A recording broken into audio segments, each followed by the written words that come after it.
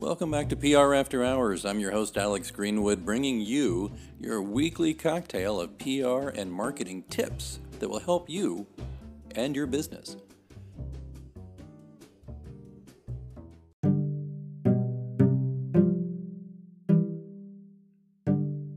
Stick around, we'll get started right after these messages.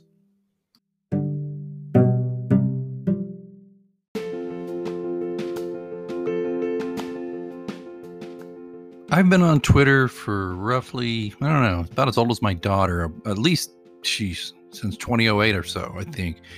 And I still remember when the first person told me about Twitter, she said, "Oh, there's a new thing. It's going to be bigger than Facebook. It's called Tweeter." And she had this look on her face like she had, given me the biggest secret ever about Tweeter. Well, anyway, Tweeter was obviously Twitter. And here I am, 9,000 or so followers later. And had a lot of fun on it. I've met a lot of people. I've interacted with a lot of famous people, a lot of people who I respect and or just am starstruck by. I've had countless, brushes with greatness. I've even been followed by a few blue check people. I haven't looked recently, but John Dickerson of CBS News followed me after years of me probably fanboying him to the point where he couldn't take it anymore. But I don't know if he's still following me. I probably ran him off with all my nonsense on Twitter. But there's been plenty of others, and it's been pretty exciting to connect with a lot of people who are very interesting, which is ostensibly what Twitter's all about. But then it became, in a few years' time, especially, of course, during the past 4 or 5, it became quite a toxic place. And I stopped telling clients, stopped telling my friends and family to go to Twitter. For all the value you can get out of it, it became a swamp of just toxic behavior, people ganging up on people, just a lot more risk than reward for expressing opinion. And I've been thinking for some time, I thought, I'd love to just kind of get rid of it because I don't think it's going to get any better. And as a business, it's middling. I mean, it's certainly a valued business and it's got some value. Don't get me wrong, but under its current leadership, I don't see it growing the right way, et cetera, et cetera. Well, I kind of just stopped thinking about Twitter in that regard until I became acquainted with Scott Galloway, Prof G. He teaches NYU. He's got a great podcast, The Prof G Show. He's also on another podcast called Pivot with Kara Swisher. And he's a pretty brilliant guy. He's funny. He's the funniest guy who talks about investing in stocks and the economy that I've ever listened to. He's very entertaining and interesting. Somebody else I just followed on Twitter. He probably won't follow me back. But my point being, he has something pretty interesting that I want to share with you about Twitter.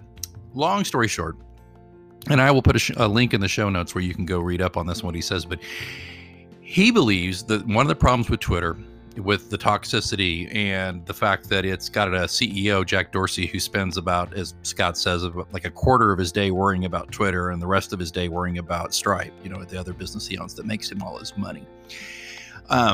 He says, the problem with Twitter is that it's too easy to be anonymous. And therefore, if you're anonymous, well, okay, unless you're president, I guess. But it's easy to be a jerk on Twitter, and it's easy to just kind of make Twitter a nasty place to be if you can be anonymous. It's a lot tougher to go to somebody's face, basically, go up to their face and say nasty things to them than it is to just say it, shouting it out a window when they can't see which window you're in. Does that make sense? Well, that's Twitter to a large degree. You got people who have no accountability. There's people who have cutout accounts, burner accounts. There's people who they have one account, but that account doesn't have their real face, that has a strange avatar, has a strange name, whatever. And people just feel free to ride roughshod over other people, very bad behaviors, bullying, all kinds of stuff that is not beneficial to the commonweal, to be, expressing the most base thoughts you have in the most crass way is not good for public discourse. It's not good for our society. Okay. Scott G and I agree on that. Professor Galloway and I.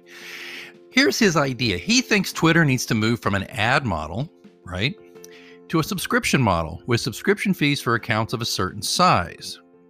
The platform would still be free for the majority of users, but accounts over 200,000 followers or even 50,000 followers, he says, should pay for the audience that Twitter provides them with. This would lead to better financial results because recurring revenue is reliable, profitable, and earns a higher multiple than transaction revenue. I think that's brilliant.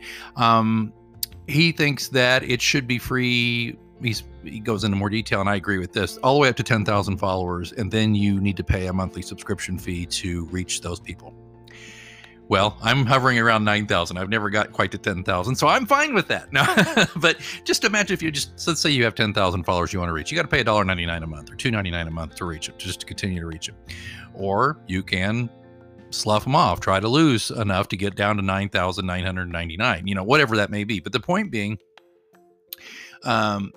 he says that recurring revenue firms, their year-over-year quarterly revenue versus market cap growth is just crazy. He points out, Peloton, Amazon, Netflix, Adobe, Restoration Hardware, Disney. These are all firms that he talks about investing in. But he's talking about how Twitter, though, a subscription model would also orient Twitter around its users rather than its advertisers and incentivize the company to improve its product. For example, it could provide creators with tools to capitalize on their influence, something an annual development budget of roughly $800 million has thus far failed to accomplish.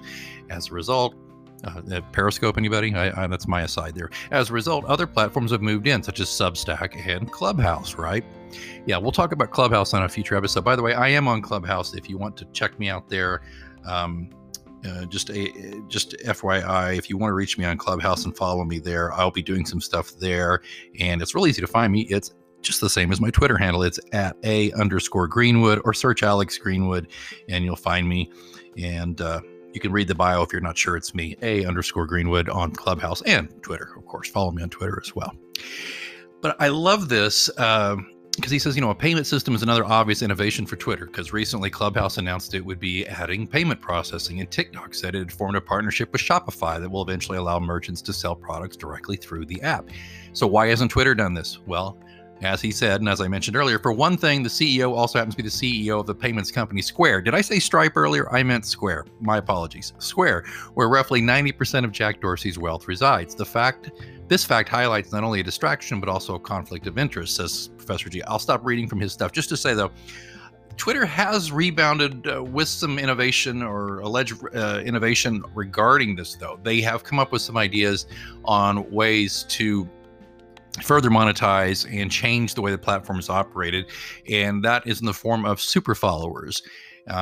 This is from an article I'll share in the links, but with megastars like Justin Bieber and Rihanna each eclipsing 100 million Twitter followers. Yeah, it's pretty great that brain trust is attracting that many followers. Anyway, it's sometimes discussed how much value each of their tweets actually holds. So Twitter's looking to find out. So this was the last week of February. The social media company announced a new feature to its platform called Super Followers that will allow users to charge others to see their tweets. Now, the exact details haven't been ironed out, but according to Vox, different payment options will exist. Followers could pay a user they follow on Twitter a few bucks a month to access their exclusive content or catch a glimpse of tweets only sent to super followers. It's a lot like super chats on YouTube. If you're doing a live YouTube and some people, they want to leap to the top of the chat box there so that the person hosting the YouTube will read their chat, their comment, they pay for a super chat. Same thing here, kind of. Another level of access may include joining a particular group to access a badge indicating their support for that person or organization. So there's an identity thing there. In the case of a musician or artist, they could perform live shows that only their super followers could see. Same could be true for organizations holding conferences or meetings. Cost wasn't specifically mentioned, but according to USA Today, the super follower sub cost could be as much as $4.99 for an account. So think about that. You are a name on influencer on Twitter, and you've got over 10,000 followers. You're going to pay a monthly fee to keep being able to reach them. And on the other side of that, you're going to have your followers wanting to be super followers if you've got a big fan base, and they're going to pay anywhere from $4.99 on up to be a super follower. So right there, subscription-based ways for Twitter to make some money that's not revenue, but ad revenue based. Isn't that great? But here's the thing, though. The thing else that we're talking about here, I also agree with him that we need to get away from, if you're doing a subscription model, by the way, so if you're subscribing, you can't be necessarily an avatar and a fake name. Think about LinkedIn. When's the last time you had a disagreeable, uncivil discussion on LinkedIn? When's the last time somebody on LinkedIn said something really crummy to anybody that you've seen? They don't. And why is that? One, it's a professional site that people go to because it involves their careers and their professions and making a living directly. That's part of it. But the other part is everybody knows who people are. You are verified. LinkedIn goes to a lot of trouble to verify who the readers who their members are. That's huge. I think Twitter would lose probably millions of people, or millions of accounts would go away immediately, or nearly immediately, if they went to that model, because all these accounts couldn't be verified. And perhaps you only get one account. You get one account that you can verify to yourself, and then an account that you can attach to a brand or your business, but that would be it. You couldn't have like 8 or 10 burner accounts out there. Whether you're a Bernie bro or a MAGA, you couldn't have, all these people, alleged people, these accounts out there making a ruckus and causing trouble. Not that everybody who's MAGA or everybody who's Bernie causes trouble. I'm just making an example here. So I think that Twitter would be well advised to listen to Prof G. I think that a subscription model would clean up a lot. I'm talking a lot of the toxicity around Twitter. I mean, there was a report that once the former president got off Twitter, that they did a survey in about, or an analysis, and like over 70% of the toxicity and 70% of the nastiness that's typical of Twitter went away. That says a lot. I'm sorry if you feel this is me being overly political, but the numbers don't lie. When you get rid of bad actors, people who cannot behave themselves, people who think it's good to work people up and cause trouble on Twitter rather than share information and joke and have fun and talk about what's going on in the world in a civil fashion. I mean, there are definitely consequences to our actions. I'm a firm believer that we all, as Americans, and I think as citizens, as humans, we deserve this freedom of speech, but not freedom of reach. If you can't behave in a space, you should be gone. You should go. You should be asked to leave. I mean, if you're in the public square, ideally, somebody can't be, while we're all sitting in the public square having a cup of coffee or looking at the fountain or just talking to each other. We can't have somebody running around with a chainsaw slinging it above his head. You can't have that kind of behavior that's antisocial and dangerous. That's the way I feel about it. But there you go. So just to wrap this up, I think that Prof G is right. Twitter should go from an ad revenue base to a subscription base. I think that they should start verifying people on it, so that we can make sure that they're an actual person. That will cut back on a lot of these cutouts, these burner accounts that are causing a lot of trouble. And beyond that, again, you have a subscription base, you get verification base, you're going to get rid of a lot of toxicity if you do that. And I think that we're going to see a lot more innovation out of our friends at Twitter if they do that. So those are my thoughts on that. What do you think? Love to hear your comments. It's really easy to send me a message. If you don't want to go through Anchor, which there should be a link in the show notes to do that, you can always just whip out your smartphone right now and say, Alex, I think you're full of it. I think Twitter's fine the way it is. Or Alex, I agree. Or if you just have a question for the old virtual mailbag, I'd be happy to try to answer it. All right? See you on Twitter.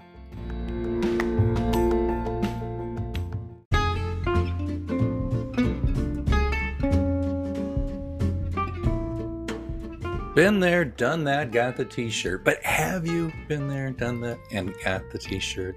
Now's your chance. If you are a big fan of the Virtual Lounge right here at PR After Hours, why don't you tell the world and take our spiffy logo and plaster it across your chest for the whole world to see? Well, for the whole world to see on Zoom or whenever you do finally get out of your house. The PR After Hours tee shows that you're an exclusive member of the Virtual Lounge. It's a cool, comfortable, ring-spun, soft cotton tee. We look for the best possible options we could go for in these t-shirts, and it's in a variety of colors. You can get them in dark heather gray, royal blue, storm, maroon, or good old-fashioned white. These are really comfortable shirts. We offer a premium unisex tee from extra small all the way to 4XL, and a women's slim fit tee, which goes from small to 2XL. They are a hoot. They look cool, and besides, they'll do what we love to do most here at PR After Hours: start a conversation. The PR After Hours T-shirt is available now on Bonfire. The link is in the show notes, and I hope you'll look into getting one. I not only think they look cool and be great conversation starters, but they'll help us keep the virtual lounge doors open. Thanks so much.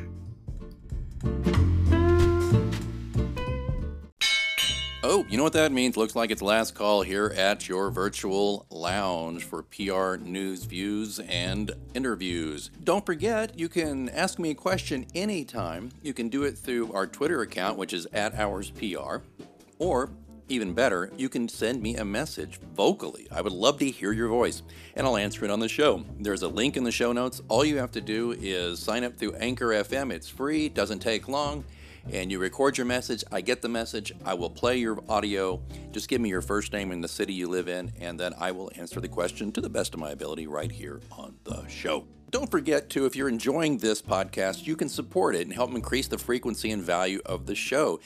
Just consider being a sponsor for your brand or your agency or just yourself because you're like, I like this show. Or just drop a few coins in the virtual tip jar. Either way, there's links in the show notes. Please check that out. All of that, of course, being in the show notes where you're listening right now or at prafterhours.com. I see that they're turning up the lights. Last call is over, and I've got to clean up this virtual lounge. And until next time, I'm Alex Greenwood, and you've been listening to PR After Hours on Anchor FM.